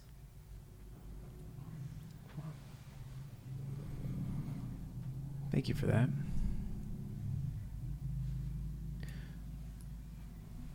You said earlier, kind of on this theme, you said earlier you're a contemplative. Mm-hmm. You like to, back to that, it's not exclusively typological, but certainly that fits. And you said something, a line earlier, I wrote it down, the mystical teachings of Christ. Mm-hmm. And then I kind of want to hold these two ideas together, because then you said, earlier we were talking about Thurman, and you said black mystic. Mm-hmm. So I wonder where these terms or phrases come together and how they're separate. Mm-hmm. And maybe if you feel inclined, you could start with the mystical teachings of Christ and then go into what is a black mystic. Mm-hmm. And I'm assuming it's not just a mystic who is a black person. I'm imagining it has a different kind of ontological reality to it, given the nature of the culture exactly and political dimensions, Sure. certainly, that are imposed. So So the idea of the mystical teachings of Christ, well, I think a good way to look at it is this. Often when Jesus was with the disciples and he was teaching to the masses, he would then have to take the disciples apart and say, now let me tell you what I just told you. Okay? And most of the time they would go, oh. And that oh meant oh. In essence, I'm going to really have to sit with that to live into understanding what that really means, And what I'm learning, and really it's the practice, well, many things. Meditation has been an important tool in my life since the Depression. Also, there's a practice called Lectio Divina. Are you familiar with Lectio? I'm not. You said that earlier, and Okay. I thought I wanted to circle back. So Lectio Divina is a Latin phrase, and it means divine reading. And so it's reading the scripture not so that you can impart what you know on the text, but so that the text can impart something on you. So as an example, with Lectio, you might read, the Lord is my shepherd. And you read it again, the Lord is my shepherd. And you see what word seems to stand out for you. And then you reflect on that word and you invite the spirit, the God voice, nature, life, to speak to you on why did that word stand out for me? And so in Lectio, it invites us to engage in the scripture in a way that is far more mystical, in that it invites us to be present to how the word is trying to be present to us right here, right now. So we have the sacred text, and of course we can study the Hebrew and the Greek origins of the words and all that. I'm not talking about that. I'm talking about how is the word shepherd standing out to me right now, and why is that so important to me right now? Okay, so then I sit with it a while and I think, okay, so what does a shepherd do? A shepherd cares for a sheep. Okay, so this idea of shepherd and me being able to see that even in the darkest point in my life, I'm being shepherded. So A, I'm not alone.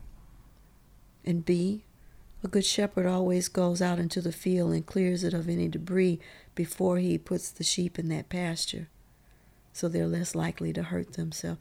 So God has already gone ahead of me in this and made the way safe for me. So I can even be safe in my not knowing. I can be safe in this darkness. I can be safe in this sense that my life is really falling apart all around me, because it really is. But I've got the safety of knowing I'm being shepherded. If Jesus had taught on the 23rd Psalm, he would have just said to the masses, I'm your shepherd. To the disciples, the closer he got to Jerusalem, he would have said to them, I will shepherd you through this very dark night of your soul, because that's what you're finna experience. You see what I'm saying? Mm-hmm. I worked a lot with texts, holy texts, and various interpretive lenses. And that, to me, goes under this anagogic, is the term, but it's a symbolic. You're really looking for the symbol, and what's your relationship to that? And it's certainly more of an intuitive knowing, where you're kind of communing and letting it affect you, as opposed to this kind of intellectual orientation that wants to look at kind of back to your, what's the etymology and what's the, which is valuable. And I think the cool thing, but you've given it new life for me. I can't wait to go look that up. I like that a lot. And again, where I go with that is, we tend to go to scripture or some holy book, but I could do that with a leaf. Oh, absolutely. And that's what's beautiful about Lectio. Yeah. This idea of divine listening. Yeah. You can do Lectio in your life. You can look at last week, maybe it was a horrible week, and you sit back and you say, so as I recall last week, this happened and I felt these things, and so what is it here for me? What is it that wants to be seen and wants to be known? What is it that I need to pay attention to? I don't know why I just thought about this, but I'll share it. In this process, you asked me, what was leading up to the depression. I remember one day, because we talked about Lectio on life, okay? So I remember one day driving, headed to the office. I had dropped the girls off and I was headed to the church. And on Yale Street, there's a place where there's a bridge that runs parallel to Washington Avenue and Yale. And so you go under the railroad tracks and you come up to a light. Well, I was there and I was in my car and I was so wound up and I didn't know how to get unwound.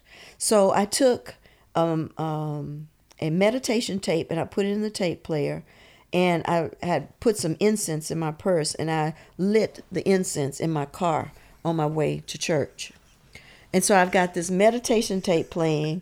I push in the cigarette lighter, and it comes out. And so I'm sitting at a stop place for the light, and I light the incense, but I drop the cigarette lighter. So I take my foot off the brake because the cigarette lighter was falling near my leg. I was in bad shape. I was in bad shape. When I took my foot off the brake, I hit the car in front of me. Oh, that's balancing a lot. Yeah. And so we pulled over, exchanged information. The car really didn't look that damaged, but I gave him my insurance because I was wrong. I did not know that I was on empty. And even in that moment, I didn't know it. But when I reflected back and did Lexio on that moment, I realized that I had been empty. And I didn't know how to get myself out of this place. My life, I've often said, before the crash, I was like the ever-ready bunny. And you just keep winding me up, and I just keep going. And August 27th, I couldn't wind myself up, and I couldn't get out of bed.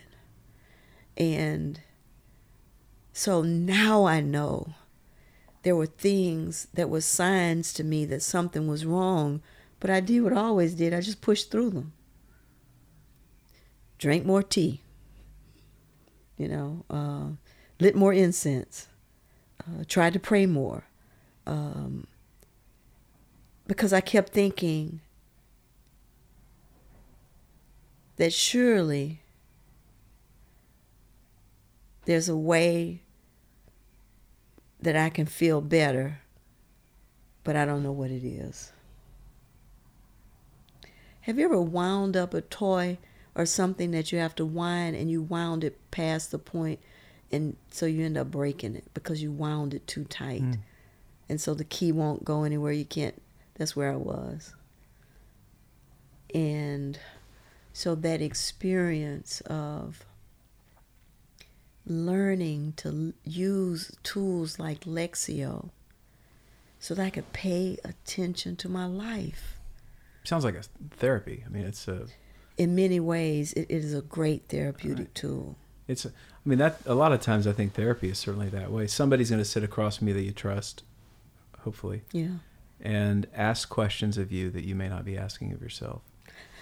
And it's really funny. I'm glad you mentioned that, because one of the things, I can't remember if I was in a workshop with Pittman or with James Hollis, and maybe it wasn't even either of them.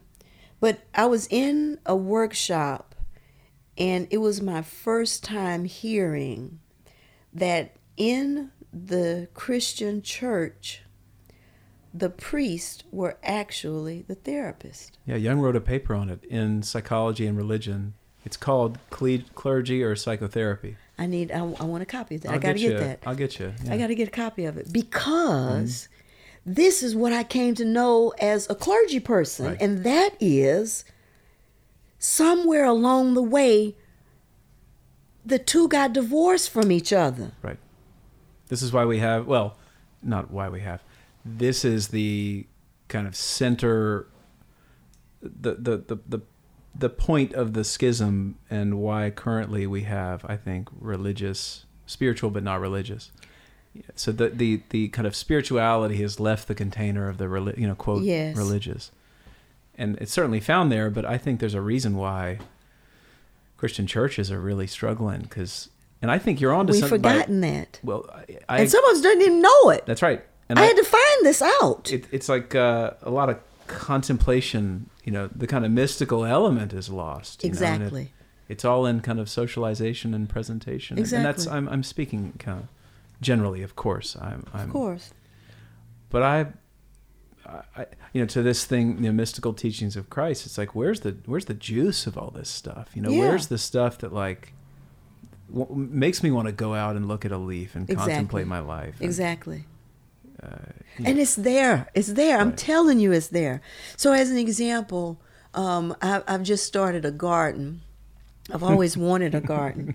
And I've had other gardens, but they were usually flowers and that kind of thing. But this is a vegetable garden. And I am growing vegetables in a plot that's not much longer than, what is this, maybe 7 feet? Right. And about 4 feet wide. And every single day, my husband and I eat out of this garden. That's so good. And I am, oh my gosh, when you look at the text and how often Jesus uses parables and teachings that relate to sowing and reaping and gardens and fields, and all of a sudden now you see something so different and you think, oh my God, that's what he was talking about. That's the mystical teachings. And what's needed is space. That space might be spaces of silence, spaces of reflection, spaces for solitude. Because Richard Foster always says, busyness is not of the devil, it is the devil. Oh, no. So the reality is, as far as Richard is concerned, and I would have to agree, I'm seeing this more and more. The busier we are, the less time we have for reflection, the less time we have to go into the deeper mystical understanding I believe that most religions offer us. Right. Because there's light. Well, we won't discuss that here. I have my own notions about the fact that I believe that there's God presence in many of the traditions. And many of us are just living off of the surface words and never experiencing the deep mystical realities that make you go, oh my God. Or we because it's not in our, as present in our worldview, we write it off. We don't look at it. We do. Or we think we're crazy, or why the fuck would I listen to that voice inside of me? Exactly. Like, or what is a dream, you know? Yeah. And it's great. You're doing the gardening because it's that, you know, the agricultural metaphor is really rich. Today we have a computer metaphor, and we call each other things like wet robots, and we're the kind of meat machine, you know, that we've lost a lot of the things have become mechanistic and you said earlier, materialistic rather than relational. Right. And, you know, I had a garden years ago, and we're actually putting one in pretty soon. I'm really excited. Oh, it's going to be good for your son. So good. Yes. Oh my gosh. Yeah. And I did this for our grandson. He lives in Indy, and I want him to be able to come here and get to know God in the dirt. Yeah. Oh, that needs to be on a T-shirt. Well, before because I know we got to start kind of wrapping things up a bit, I do want to get to that question about Black Mystic. So, I came into the world, the introduction to the world of mystics through the Cynical Retreat House here in Houston. It's a Catholic retreat house. The Cynical sisters throughout the world are known for providing hospitality so that people might engage in silence and solitude and learning and workshops and classes and all that kind of thing, with the notion that providing a safe, sacred space for the soul to be tended. And they are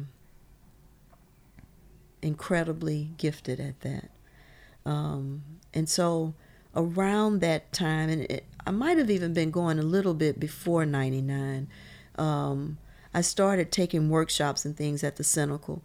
They're off of Memorial. And so I would go out, and there's all these trees, and it's surrounded in beauty and so forth. And it became the place for me where I learned to engage in these spiritual practices that Richard Foster had talked about in his book, The Celebration of Discipline.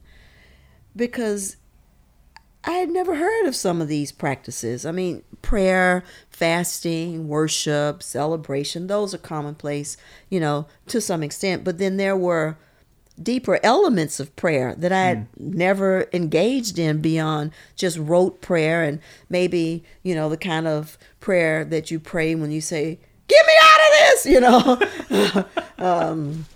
and a few other things. Lord bless my mom and dad, and give us traveling mercies when we go to the whatever.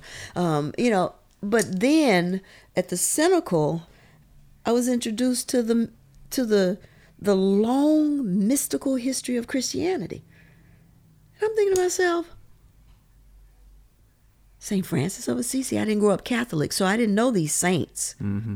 I didn't know about the desert fathers and mothers, the Abbas and the Ammas who left busy society where they were in many cases being persecuted to say, life's got to be better than this. We're leaving this town. We're going to the wilderness. Yeah. And these were men and women in Africa, all right, who were going out to find what does it mean to have a life with God. What does that look like? Which is more of what Dallas Willard talks about. What does it really mean to have a life with God? And so at the Cynical, as I began to recover, I enrolled in their spiritual direction program. And in it, you're taken through the history of the mystics. And you get to see how the mystics were really the psychotherapists. Because they were the ones who had devoted time in silence and solitude and reflection, not just, going through the motions of what's next on the to-do list for today, but people who had devoted their entire life experience to what does it mean to say that I follow God? And it took me a while to realize how racism had played a role even in how we saw the mystics. That here all of these people who had set their lives apart for God had come out of Africa. And so my people have come out of Africa. But I had no connection to these people. And how somehow the mystics are painted with this light color brush instead of a more brown brush. And then I find out about a mystic. He's African, and he's a black African. And I'm like, how can we not have known about these people? And what is it they need to tell us that we need to know so that we're not spiritual but not religious? Something had happened for me, and what was happening is that for so long my Christian training was, there was Jesus and the disciples, and now there's us. But what about the long history of people between Jesus and the disciples and us? And how were they learning how to live with God in relationship to all the stuff they had going on in their lives? I'm still trying to remember his name. It's not coming to me. But anyway, St. Monica's Catholic Church is in Acres Home, which is a black neighborhood. And that's a good thing that St. Monica's Catholic Church is there, because St. Monica was black. But I had never heard that. And so when you talk about the fact that I mentioned Howard Thurman being an African-American mystic, it was like finding out, which I did not long ago. I grew up in a traditional Baptist, African-American Baptist culture, but I recently found out that one of my great aunts was a United Methodist circuit rider.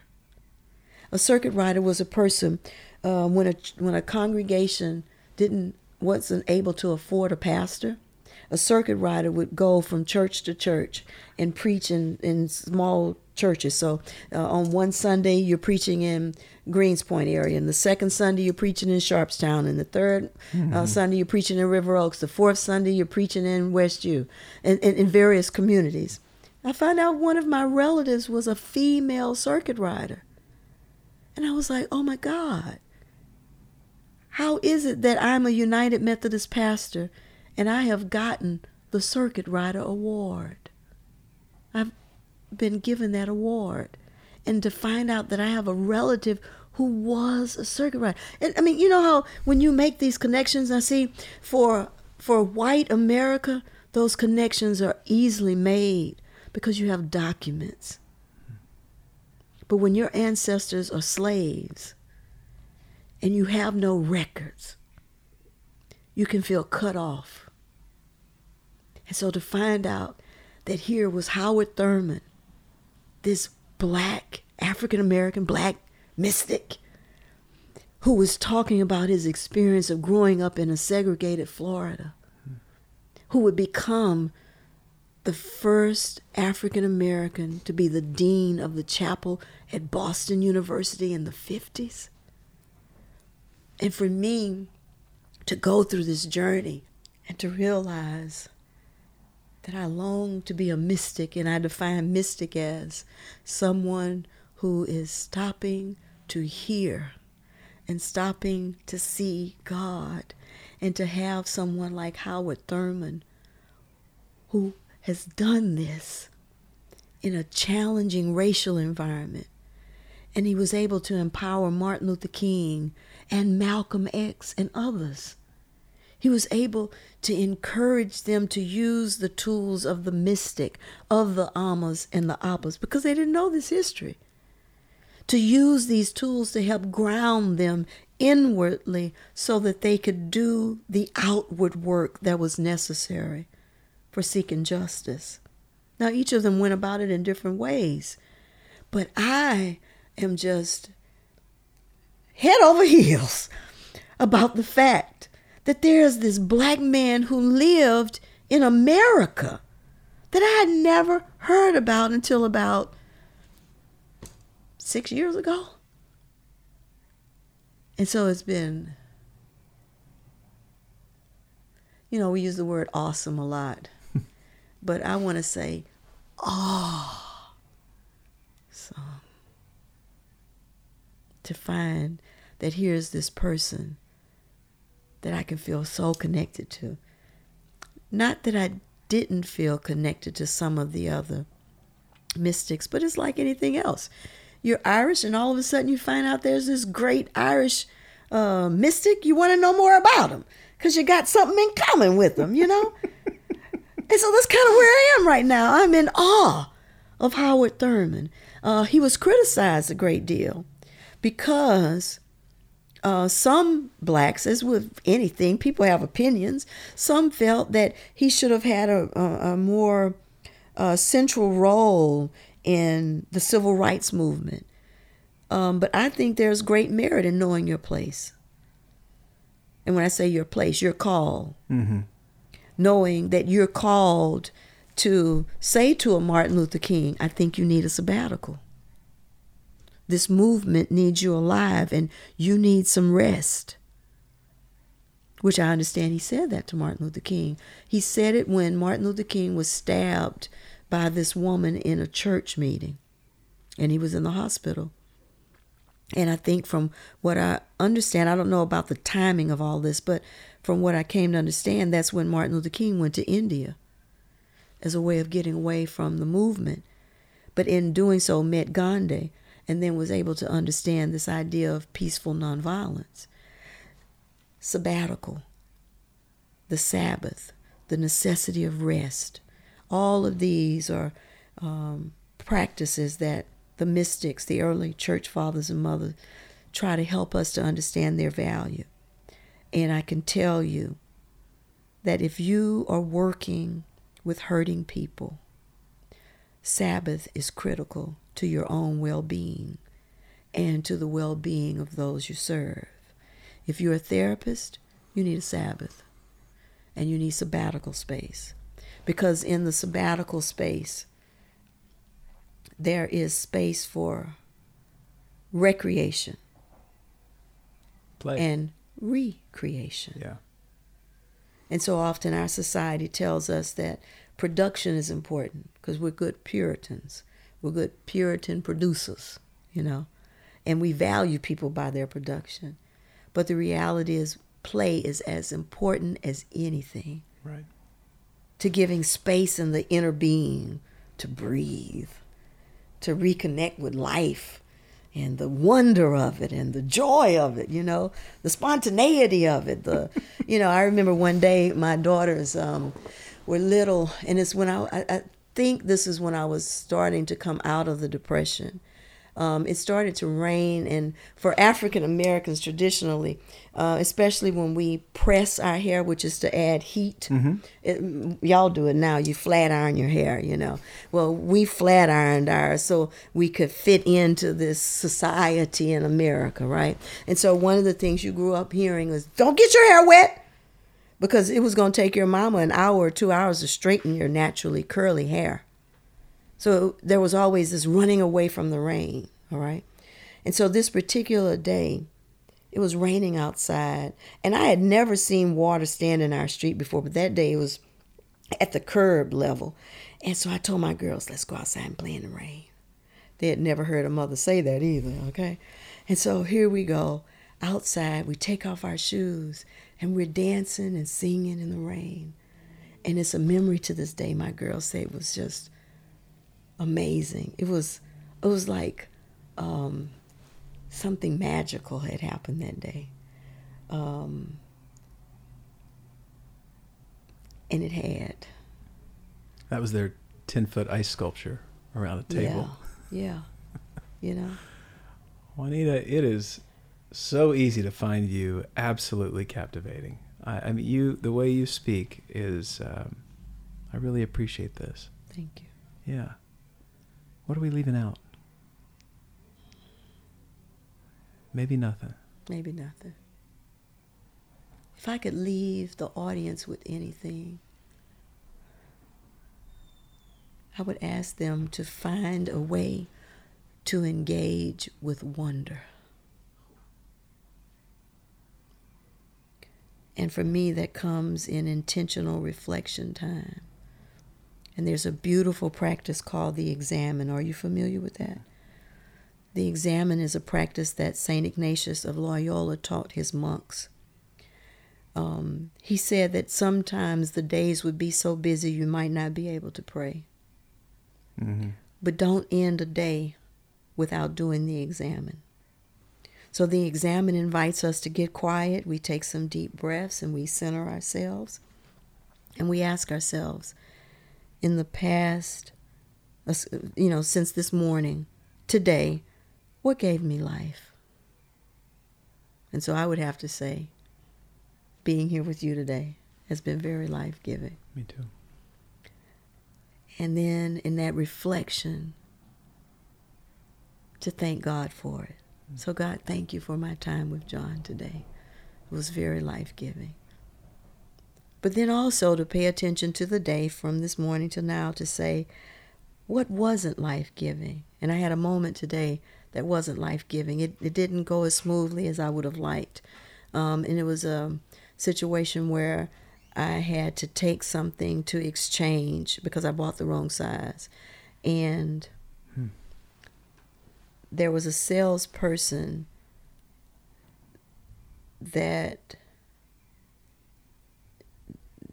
didn't respond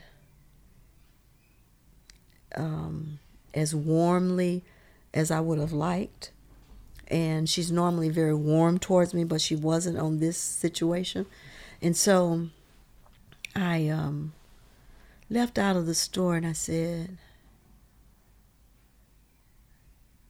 that didn't go nearly as well as I would have liked it. And there was nothing really said, but it was in body tone and movement and that kind of thing. And so I reflected on it and I thought, okay, what could I have done differently? And then I thought about something I could have done differently. I don't know what was happening in her day to day that made this awkward or weird or whatever, And I remembered that she had sent me a thank you note for having made a purchase in December. And I thought, I wish I had remembered to say to her, thank you for that lovely note you sent me. Because she sent that note to me at a time when both of my parents were in the hospital. And my sister was ill. And I became caregiver. And so I wish that I had remembered to tell her that, how much I needed and appreciated her note. Because perhaps it would have done something good for her. And it certainly would have been good for me, because just remembering it was good for me. And so when we give ourselves permission to reflect, to invite wonder, I wonder what would happen if I fill in the blank, blow bubbles. There's such a depth of life in both wonder and in reflection. I had mentioned at the beginning of our time that when we reflect on bad things, the same chemicals that flooded our body when that, quote, bad thing happened, reflood our bodies. But you can also reflect on good things, and those good memories cause good chemicals to flow through the body all over again. I wonder what it would be like if more of us, in our reflecting, doing the examine, saw the things that weren't so life-giving and were grateful that we could see that there was a different way we could have approached life. And then when we saw those things that were life-giving, we're grateful that we had experienced those life-giving things. And then we go to bed with that on our mind. How might we awaken in the morning? What person might we be in the morning when we face a brand new day with its challenges and its opportunities, but we went to bed grateful? We went to bed in a sense of wonder. Maybe something about the day took us to that magical, mystical, wonderful place, you know? I think it could be a very different world. For all the things that religion may not be for people, religion really is a gateway to coming into contact with both spiritual practices and spiritual insight that are designed to help transform the spirit, to help mature and grow our spirit. And so I wonder what it would be like if religion universal gave everybody its best stuff, its best practices. There were no secrets about those practices. This sect knows this part, this sect knowing that part. Ooh. It might even be heaven on earth. I'll tell you, I'm glad you're a hugger, because I got to hug you after our conversation. Good. I love hugs. They say we need 7 hugs a day for well-being. Oh, amen to that. I may need 20. I know you're right. I know you're right. Thank you, Juanita. Thank you. So meaningful. Thank you.